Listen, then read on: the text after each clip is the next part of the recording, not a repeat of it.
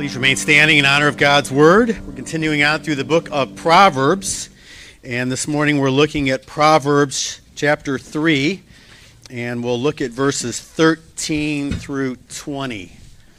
Originally I planned on going to the end of the chapter, but we'll just look at 13 through 20. This is God's inspired, inerrant, authoritative Word. Blessed is the one who finds wisdom and the one who gets understanding.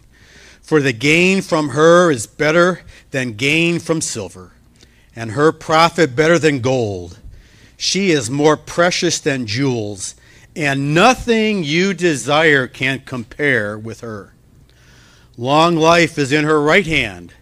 In her left hand are riches and honor. Her ways are ways of pleasantness, and all her paths are peace.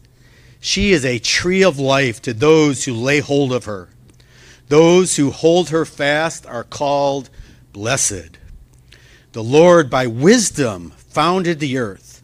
By understanding he established the heavens. By his knowledge the deep broke open, and the clouds dropped down the dew. This is the word of the Lord. Thanks be to God.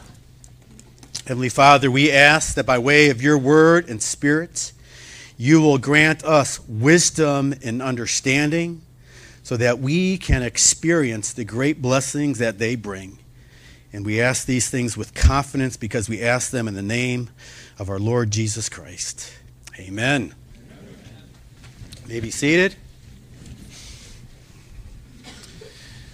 Let me begin this morning by drawing your attention to the first word in verse 13, that word blessed in the English. To see what the author Solomon is actually saying, I need you to put on your Hebrew glasses just for a moment. And what you will see is that this word blessed is in the plural, which means that it denotes either a multiplicity of blessings or an intensification of them.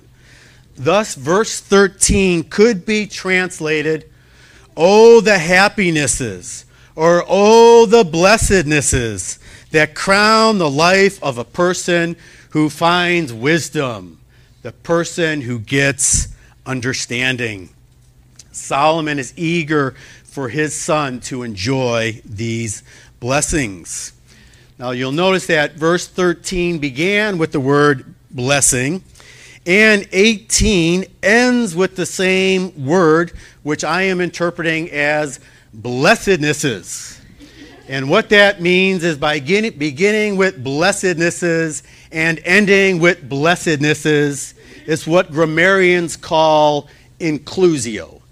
It holds the passage together. So the first section is verses 13 to 18.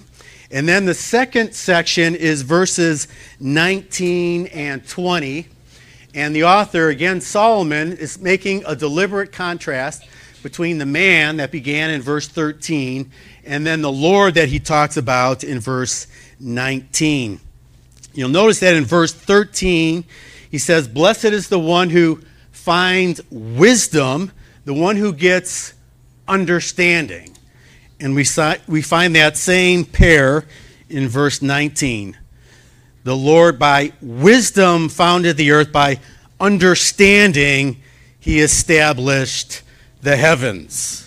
So man does what he does by wisdom and understanding, and God does what he does by wisdom and understanding. Now, it's interesting when you look at verses 19 and 20, they almost seem like an interruption.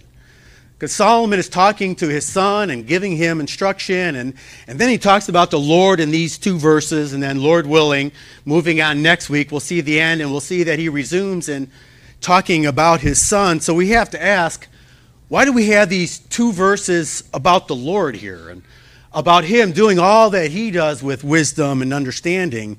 And I believe what Solomon is doing is giving us an example of the perfectly wise person, the Lord himself, and he wants us to be like him. So this morning we're going to look at 2 points. If you're taking notes, they're simple, straightforward. In the first section we have wisdom is man's greatest treasure. 13 to 18. And then wisdom is God's greatest treasure, 19 to 20. So let's begin with wisdom is man's greatest treasure. And I'm going to divide that into 4 points. And the first point is find wisdom. Get understanding. That's pretty straightforward. Verse 13. Blessed is the one who finds wisdom and the one who gets understanding. Bruce Walke notes that this word finds means aggressive search, not chance happening. Finding it means an aggressive search. You are looking long and hard to find it. Now here's a question I have for you. How many of you here this morning need wisdom? You don't have to raise your hand, but I know the answer. The answer is all of you need wisdom. And if you think you don't need it, you need it more than the rest of us. But here's the follow-up question. How many of you will find wisdom? Sometimes God is abundantly gracious and he throws wisdom in our path. And that does happen from time to time. He's so good to us. Wisdom will come through another person that we're talking to or a circumstance, and God is gracious. But usually finding wisdom requires work. For example, it requires persistent prayer. Maybe some of you are stuck in a situation at home, at work, and you need wisdom, and you've been praying, and thus far you haven't received an answer. You know what God would say? Keep praying, keep calling out to me. Sometimes wisdom may require reading a book or two. Maybe you need to grow in your understanding of a specific subject, and you might have to do a little reading. You might have to actually do a little studying. You might have to revert back to your days in school and say, Lord, I need your understanding, and look for a book or two to read. Perhaps you need to seek out godly counsel. Maybe there's a wise man or woman that you need to go to and say, I'm struggling with this. Do you have any advice for me? Proverbs says there's wisdom in a multitude of counselors. And as always, wisdom requires walking closely with the Lord. And as we intentionally do those things, we will find wisdom. We need to remember wisdom is a gift from God. He is the one that gives it. I like Job 28. In this passage, this chapter, Job is speaking. And I won't read the entire passage, but I will read most of it. Job 28, Job says, surely there is a mine for silver and a place for gold that they refine. Iron is taken out of the earth and copper is smelted from the ore. Verse 5, as for the earth, out of it comes bread, but underneath it is turned up as by fire. Its stones are the place of sapphires, and it has dust of gold. Verse 10, he cuts out channels in the rocks, and his eyes see every precious thing. He dams up the streams so that they do not trickle, and the thing that is hidden he brings out to light. But where shall wisdom be found? And where is the place of understanding? Man does not know its worth, and it is not found in the land of the living. The deep says, it is not in me, and the sea says, it is not with me. It cannot be bought for gold, and silver cannot be weighed as its price. It cannot be valued in the gold of Ophir, in precious onyx or sapphire.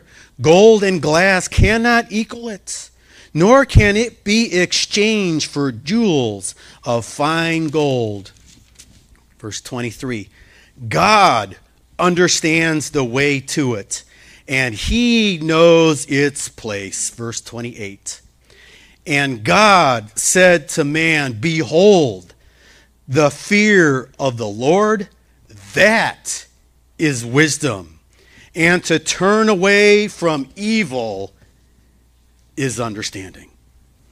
Harmonizing Job 28:28 with Proverbs 3:13, in order to find wisdom, you have to find the fear of the Lord. You have to know who God is. And you have to know him in such a way that you rejoice and tremble in his presence, because he's a powerful God.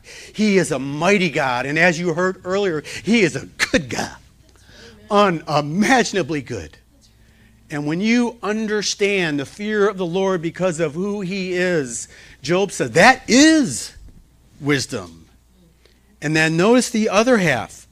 To turn away from evil is understanding. As I told my high school Bible class a few years ago, sin makes you stupid. To turn away from evil is understanding. If you want to grow in wisdom, if you want to grow in understanding, it's understanding who God is. And it is turning away from sin. Are you turning away from sin? Are you seeking to live a holy life? That is essential if you are going to experience the blessings that wisdom and understanding can bring. So that's the first point. Find wisdom, get understanding. Number 2, it's better than silver. Verses 14 and 15. For the gain from her is better than gain from silver, and her profit better than gold. She is more precious than jewels, and nothing you desire can compare with her. I love how Solomon ups the ante. She's better than silver, gold, jewels, diamonds, rare jewels. In fact, nothing you desire can compare with her. Is that hyperbole? Is he exaggerating? Remember what wisdom is? It's principles that we live by, like Proverbs 15:1, a soft or gentle answer turns away wrath. That's wisdom. It's also characteristics that guide our lives. Chiefly, it's probably the fear of the Lord. We're told that the fear of the Lord is the beginning of knowledge. And then we're also told that the fear of the Lord is the beginning of wisdom. So it's principles, it's characteristics. By the way, as I've been going through Proverbs, just kind of one by one, if you were to put together a chart, and on one side you had principles to live by, and on the other side you had characteristics that guide our lives, there would be way more Proverbs under characteristics that guide our lives. And I thought that was fascinating. Wisdom is not just about following this principle or this advice. Mainly, wisdom is about being a certain kind of person. A righteous person, a godly person. A person who fears the Lord. A person who walks uprightly and integrity. You're going to find that a lot more than you will principles. But it is also, as I've reminded you, a person. Wisdom is found in Jesus Christ. And in 1 Corinthians 1:24, Paul says that Jesus is the wisdom of God. And in Colossians 2:3, we're told that in Christ are hidden all the treasures of wisdom and knowledge. So it's not an exaggeration to say that nothing you desire can compare to her or to him, Jesus himself.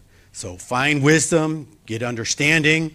It's better than silver. Number 3, it offers life's greatest gifts. Verse 16, long life is in her right hand. And I thought of Moses. Deuteronomy 34:7 says, Moses was 120 years old when he died. His eye was undimmed, and his vigor was unabated. When Moses was 120 years old, he didn't need glasses. Here I am at 58. It seems that day by day my eyesight is going. His vigor was unabated.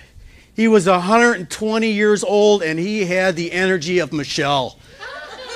Isn't that something from the day he died? Wisdom brings you that kind of long, healthy life. And then Solomon goes on and says, in her left hand are riches. Remember King Solomon? 1 Kings 3, the Lord comes to him in a dream and says, ask me for whatever you want and I'll give it to you. And Solomon asks for wisdom, and the Lord says, because you didn't ask for riches or long life or the death of your enemy, because you have asked for wisdom to rule over my people, I will give you all these other things. If you get wisdom, all these other blessings follow in its train. But if you get riches, you don't necessarily get wisdom. And Solomon also says that in her left hand is honor. We saw this word last week if you were with us. It was in verse 9. Honor the Lord with your wealth. It's the Hebrew word kabod. It can be translated glory. It means weighty. Wisdom brings glory to a person, honor to a person. We could say it brings respect to a person. It brings a good reputation to a person. That's what wisdom will bring to a person. And then in 17, Solomon says, her ways are ways of pleasantness. I like that. There's a lot of proverbs that talk about pleasantness in the home. Proverbs 15, 16, and 17. Better is a little with the fear of the Lord than great treasure and trouble with it.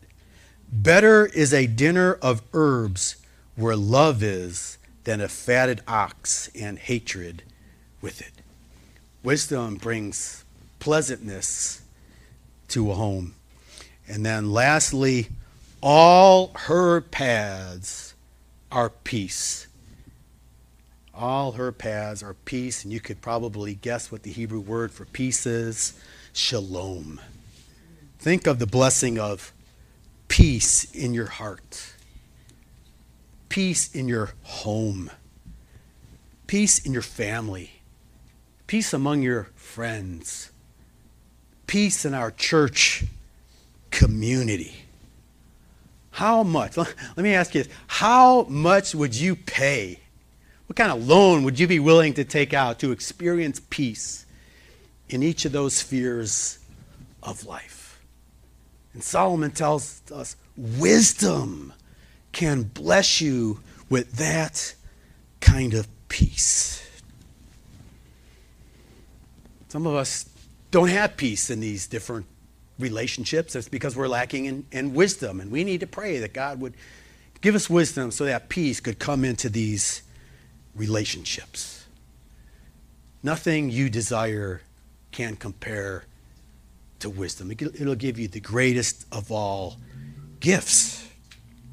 Like what Bruce Walke says in his commentary, he says, wisdom is better than silver because money can put food on a table, but not fellowship around it. Money can buy you a house, but not a home. Money can give a woman beautiful jewelry, but not the love she really wants.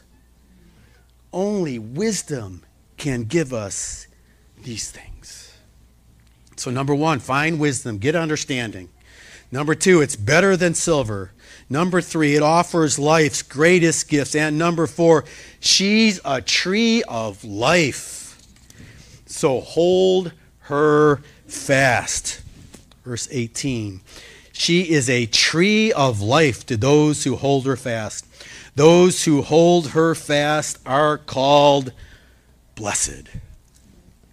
Now, in the Bible, there are only 3 books of the Bible where we find reference to the tree of life. The first, of course, is found at the very beginning of the Bible in the book of Genesis, where in the middle of the garden was the tree of life. And Adam and Eve were in the garden. And in the middle of the garden, I find it instructive that there was the tree of life and the tree of death. And when they were given a choice, they ate from the tree of death. otherwise known as the tree of the knowledge of good and evil, which reminded me of Proverbs 14:2. There's a way that seems right to a man, but its end is the way of death. And it's a reminder of how blessed we are to have the wisdom of God's word, which leads us to life, because left to ourselves, when we're given a choice between life and death, we choose death. But God wants us to enjoy life. And some of you know that after Adam and Eve ate from the tree of death, the tree of the knowledge of good and evil, the Lord drove them out of the garden. And we read in Genesis 3:24, he drove out the man, and at the east of the Garden of Eden, he placed a cherubim and a flaming sword that turned every way to guard the way to the tree of life. It's quite a provocative image. Man is driven out of the garden where he enjoyed fellowship with God, and cherubim, and by the way, that's plural, so there's at least 2 angels, maybe more, not allowing the man to come back into the garden because these massive angels are holding flaming swords so that Adam and Eve cannot come back into the garden and eat from the tree of life. This is a sign of the punishment of God. Paradise is lost. But if you read through the Bible, you'll see that paradise will be restored, because in the last book of the Bible, we also have a reference to the tree of life. And in the last chapter, Revelation 22:1 and 2, we read, "Then the angel showed me the river of the water of life, bright as crystal, flowing from the throne of God and of the Lamb, through the middle of the street of the city. Also on either side of the river, the tree of life, with its 12 kinds of fruit, yielding its fruit each month. The leaves of the tree were for the healing of the nations." This is a picture of paradise restored, or we could call it returning to Eden. God is bringing us back into the garden, and he does that by allowing us to eat from the tree of life. So we find the tree of life in Genesis, Revelation, but we also find it in the book of Proverbs. We find it here, and we actually find it in 3 other passages in Proverbs as well. It's also in Proverbs 11:30. The fruit of the righteous is a tree of life. Proverbs 15:4. A gentle or healing tongue is a tree of life. And here's the good news. We don't have to wait till we get to heaven to eat from the tree of life. It is available to us now through wisdom. When we come to wisdom, when we come to Jesus Christ, we can partake of the tree of life. And what's fascinating is as we partake of the tree of life, we bring healing to others. Those verses that I read, the fruit of the righteous is a tree of life. A gentle tongue is a tree of life. So as we're righteous, as we have a gentle tongue, we are a tree of life to other people. I think that's fascinating, and perhaps that explains the ending of verse 18, where it says, "Those who hold her fast are called blessed." Now, who calls these people blessed? Could be God. It could be other Christians. Other Christians look at these people who have partaken of the tree of life and call them blessed. And I think this is how it works. As Christians lay hold of the tree of life, they themselves become a tree of life that brings healing and life to others. And therefore, when you interact with these people, they bring life to you, and you say how blessed you are. And here's something I want you to know. Many of you are a tree of life to me. It is such a joy to be a part of this congregation. The encouragement, the life, the challenge that you bring to me through your generosity, through your love of God. You may not even know it. You just talk about what you're learning, studying in the Bible, and It encourages me. And I think of our church as one giant tree of life, and all of us who are connected to this body, which finds its ultimate connection in Jesus Christ, experience life. And I just want to thank all of you for the blessing that you are for me. Michelle was asking me, did you thank everybody for Pastor Appreciation? I said, I think I did. I hope I adequately did. But as she said that, I was just once again thinking of what a blessing it is to be a part of this church and how life-giving it is. And every once in a while, I really do think this. I think, how do people go through the trials of their life without a church body? How do you do that? How do you survive? I am blessed, and you are blessed to be a part of a church community where we can give life to one another. So that's the first point. Wisdom is man's greatest treasure. Wisdom is God's greatest treasure. You might wonder if I'm overstating the case, but remember, if wisdom is found in Jesus Christ, it is not an exaggeration to say that Jesus Christ, God's Son, is his greatest treasure. Verse 19, we read, the Lord by wisdom founded the earth. By wisdom founded the earth. What does that mean? By Jesus Christ, he founded the earth. We looked ahead a few weeks earlier at Proverbs 8, verses 30 and 31, where we read, wisdom saying, then I was beside him, talking about the Lord, like a master workman, and I was daily his delight, rejoicing before him always, rejoicing in his inhabited world, and delighting in the children of man. When the Lord created the world, wisdom was right there, like a master workman, working with him in creation. In John 1:1 and following is explicit. In the beginning was the Word, and the Word was with God, and the Word was God. He was in the beginning with God. All things were made through him, and without him was not anything made that was made. So verse 19 could read, the Lord by the Word, Jesus Christ, wisdom, founded the earth. By understanding, he established the heavens. And of course, by talking about the founding of earth and the heavens, that is shorthand for saying all of creation. It reminds us of Genesis 1:1, right? In the beginning, God created the heavens and the earth. In other words, he created everything. And God created everything by wisdom. And all you have to do is be honest. And if you meditate on creation, you see the fingerprints of God's wisdom everywhere. I like what John MacArthur writes.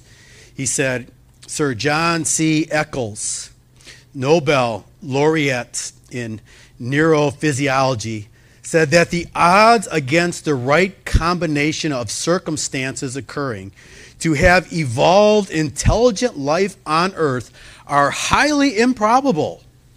But he went on to say he believed that such did occur, but could never happen again in any planet or in any other solar system, because the odds are just too great. If you do not recognize a wise creator, you have quite a problem explaining how this marvelous, intricate, immeasurable universe came into being. He goes on to say, yet thousands upon thousands of men believe that man emerged out of primeval slime. Man just evolved. That wondrous creature whose heart beats 800 million times in a normal lifetime and pumps enough blood to fill a string of tank cars running from Boston to New York. That same man whose tiny cubic half-inch section of brain cells contains all the memories of a lifetime. That same man whose ear transfers sound waves from air to liquid without losing any sound.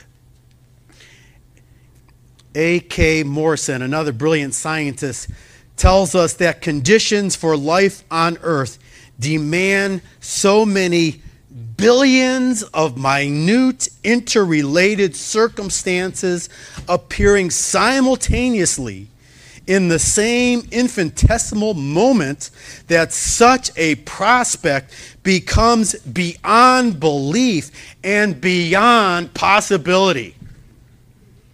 Unless there is a powerful and wise designer behind it all.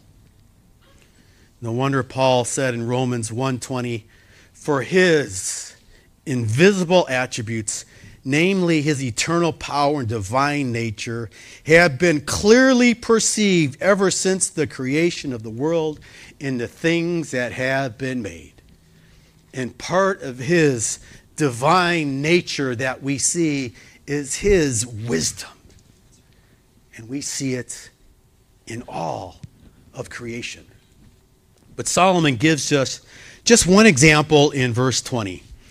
He says, by his knowledge, the deeps broke open, and the clouds drop down the dew. Or it could just be translated rain. Isn't that interesting how he draws our attention to one aspect of creation, and he basically says, consider the rain that falls from the clouds. Let's do that. Let's consider the rain. This is what John Piper wrote in the Thanksgiving meditation. And he wrote this about the rain. I find this fascinating. He said, picture yourself as a farmer in the Near East, far from any lake or stream. A few wells keep the family and animals supplied with water. But if the crops are to grow and the family is to be fed month to month, water has to come from another source on the fields. From where? Well, the sky. The sky? Water will come out of the clear blue sky? Well, not exactly. Water will have to be carried in the sky from the Mediterranean Sea over several hundred miles and then be poured out on the fields from the sky. Carried? How much does it weigh? Well, if 1 inch of rain falls in 1 square mile of farmland during the night, that would be over 2 million cubic feet of water, which is over 17 million gallons, which is over 144 million pounds of water. That's heavy. So how does it get up in the sky and stay there? That's a great question, especially if it's going to be so heavy. Well, it gets up there by evaporation. Really? That's a nice word. What does it mean? It means that the water sort of stops being water for a while so that it can go up and not down. I see. Then how does it get down? Well, condensation happens. What's that? The water starts becoming water again by gathering around little dust particles between 0.0001 and 0.0001 centimeters wide. That's small. What about the salt? Salt, yes, the Mediterranean Sea is salt. That would kill the crops. What about the salt? Well, the salt has to be taken out. Oh, so the sky picks up millions of pounds of water from the sea, takes out the salt, carries the water, or whatever it is when it is not water, for 300 miles, and then dumps it, now turned into water again on the farm. Well, it doesn't dump it. If it dumps millions of pounds of water on the farm, the wheat would be crushed. So the sky dribbles the millions of pounds of water down in little drops. And they have to be big enough to fall for 1 mile or so without evaporating. And small enough to keep from crushing the weed stalks? How do all these microscopic specks of water that weigh millions of pounds get heavy enough to fall? That's the way to ask the question. Well, it's called coalescence. What's that? It means the specks of water start bumping into each other and join up and get bigger. And when they are big enough, they fall.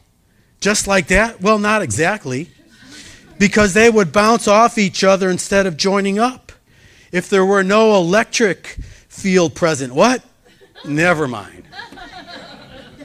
I love that.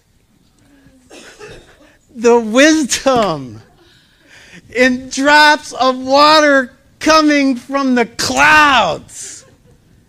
And that's just rain, and without it we would die. And we could go on and we could talk about oxygen. Without that we would die. We could talk about the sunlight. We could talk about how it's amazing that the sun is just far enough away so it doesn't burn us up. Or not too close so it burns us up, far enough away so we don't freeze. And then we could talk about dirt. Have you ever thought about the miracle of dirt? I remember one time I was working in our yard. I'm in the dirt, and I'm like, God made dirt. Think of the ecosystem in dirt with the bugs and the worms. Think of the miracle the next time you take a seed and you put it into the ground. The next time you take an oak seed, an acorn, and you put that in the ground, and just think, over time, that acorn is going to become a mighty oak tree. And all these other little seeds, you're going to plant them in your garden, and they're going to be cucumbers, watermelons, potatoes, radishes, onions, so that animals can survive, so that you can survive. What kind of brilliant genius came up with all that? God invented all of that. No wonder Solomon wanted to take a couple of verses and just say, consider the wisdom and understanding of God and creation. And just take a moment and consider rain. And if we wanted, we could go on from there. God does it all in wisdom. And I think what Solomon is saying, think of what you could do if you would get a hold of the wisdom that God has available to you. I think that's why we have the example of the Lord here. I think Bruce Wilkie is right when he says, if the Lord with wisdom as his tool accomplished the wonders of the various phases of creation, setting the earth on its foundations by splitting the primeval waters and setting the heavens in their appointed place, and watering the earth with rain from the clouds, think what his revealed wisdom will do in the lives of those who find it. If you find wisdom, it can transform your life. And here's the thing, I think we just take it for granted. We have a book full of wisdom to guide us. It's almost not fair because God is showing us how we can experience blessednesses. And yet there are so many outside the church who are just lost. I mean lost. This last week I was working in my office on the message and I'm studying wisdom, and this person comes in, and it just took me a few moments. They were talking to another person on the phone describing their life, and it just took me a few moments to realize this person is lost. They haven't a clue. And I was asking God, why did you bring this person into the church? And I thought perhaps one of the reasons is to remind you of how blessed you are to have the light of God's word, because there are people in this world who are just lost. And they're going from relationship to relationship. They're going from one addiction to another. and they have no guidance. They have no direction. They don't know where they've come from. They don't know where they're going. And yet, in the goodness of God, He has opened your eyes and revealed His wisdom to you, so that even though you're struggling, and even though you stumble from time to time, and we all do, and we all fall, but by His grace we get up and He leads us, and we say, Lord, I obviously need some more wisdom. Will you guide me? And He actually does. And perhaps God wants us to know just how blessed we are to have the revelation of His Word available to us. Let's close in prayer. Father, we do indeed thank You for Your goodness to us. Thank You that we can find wisdom.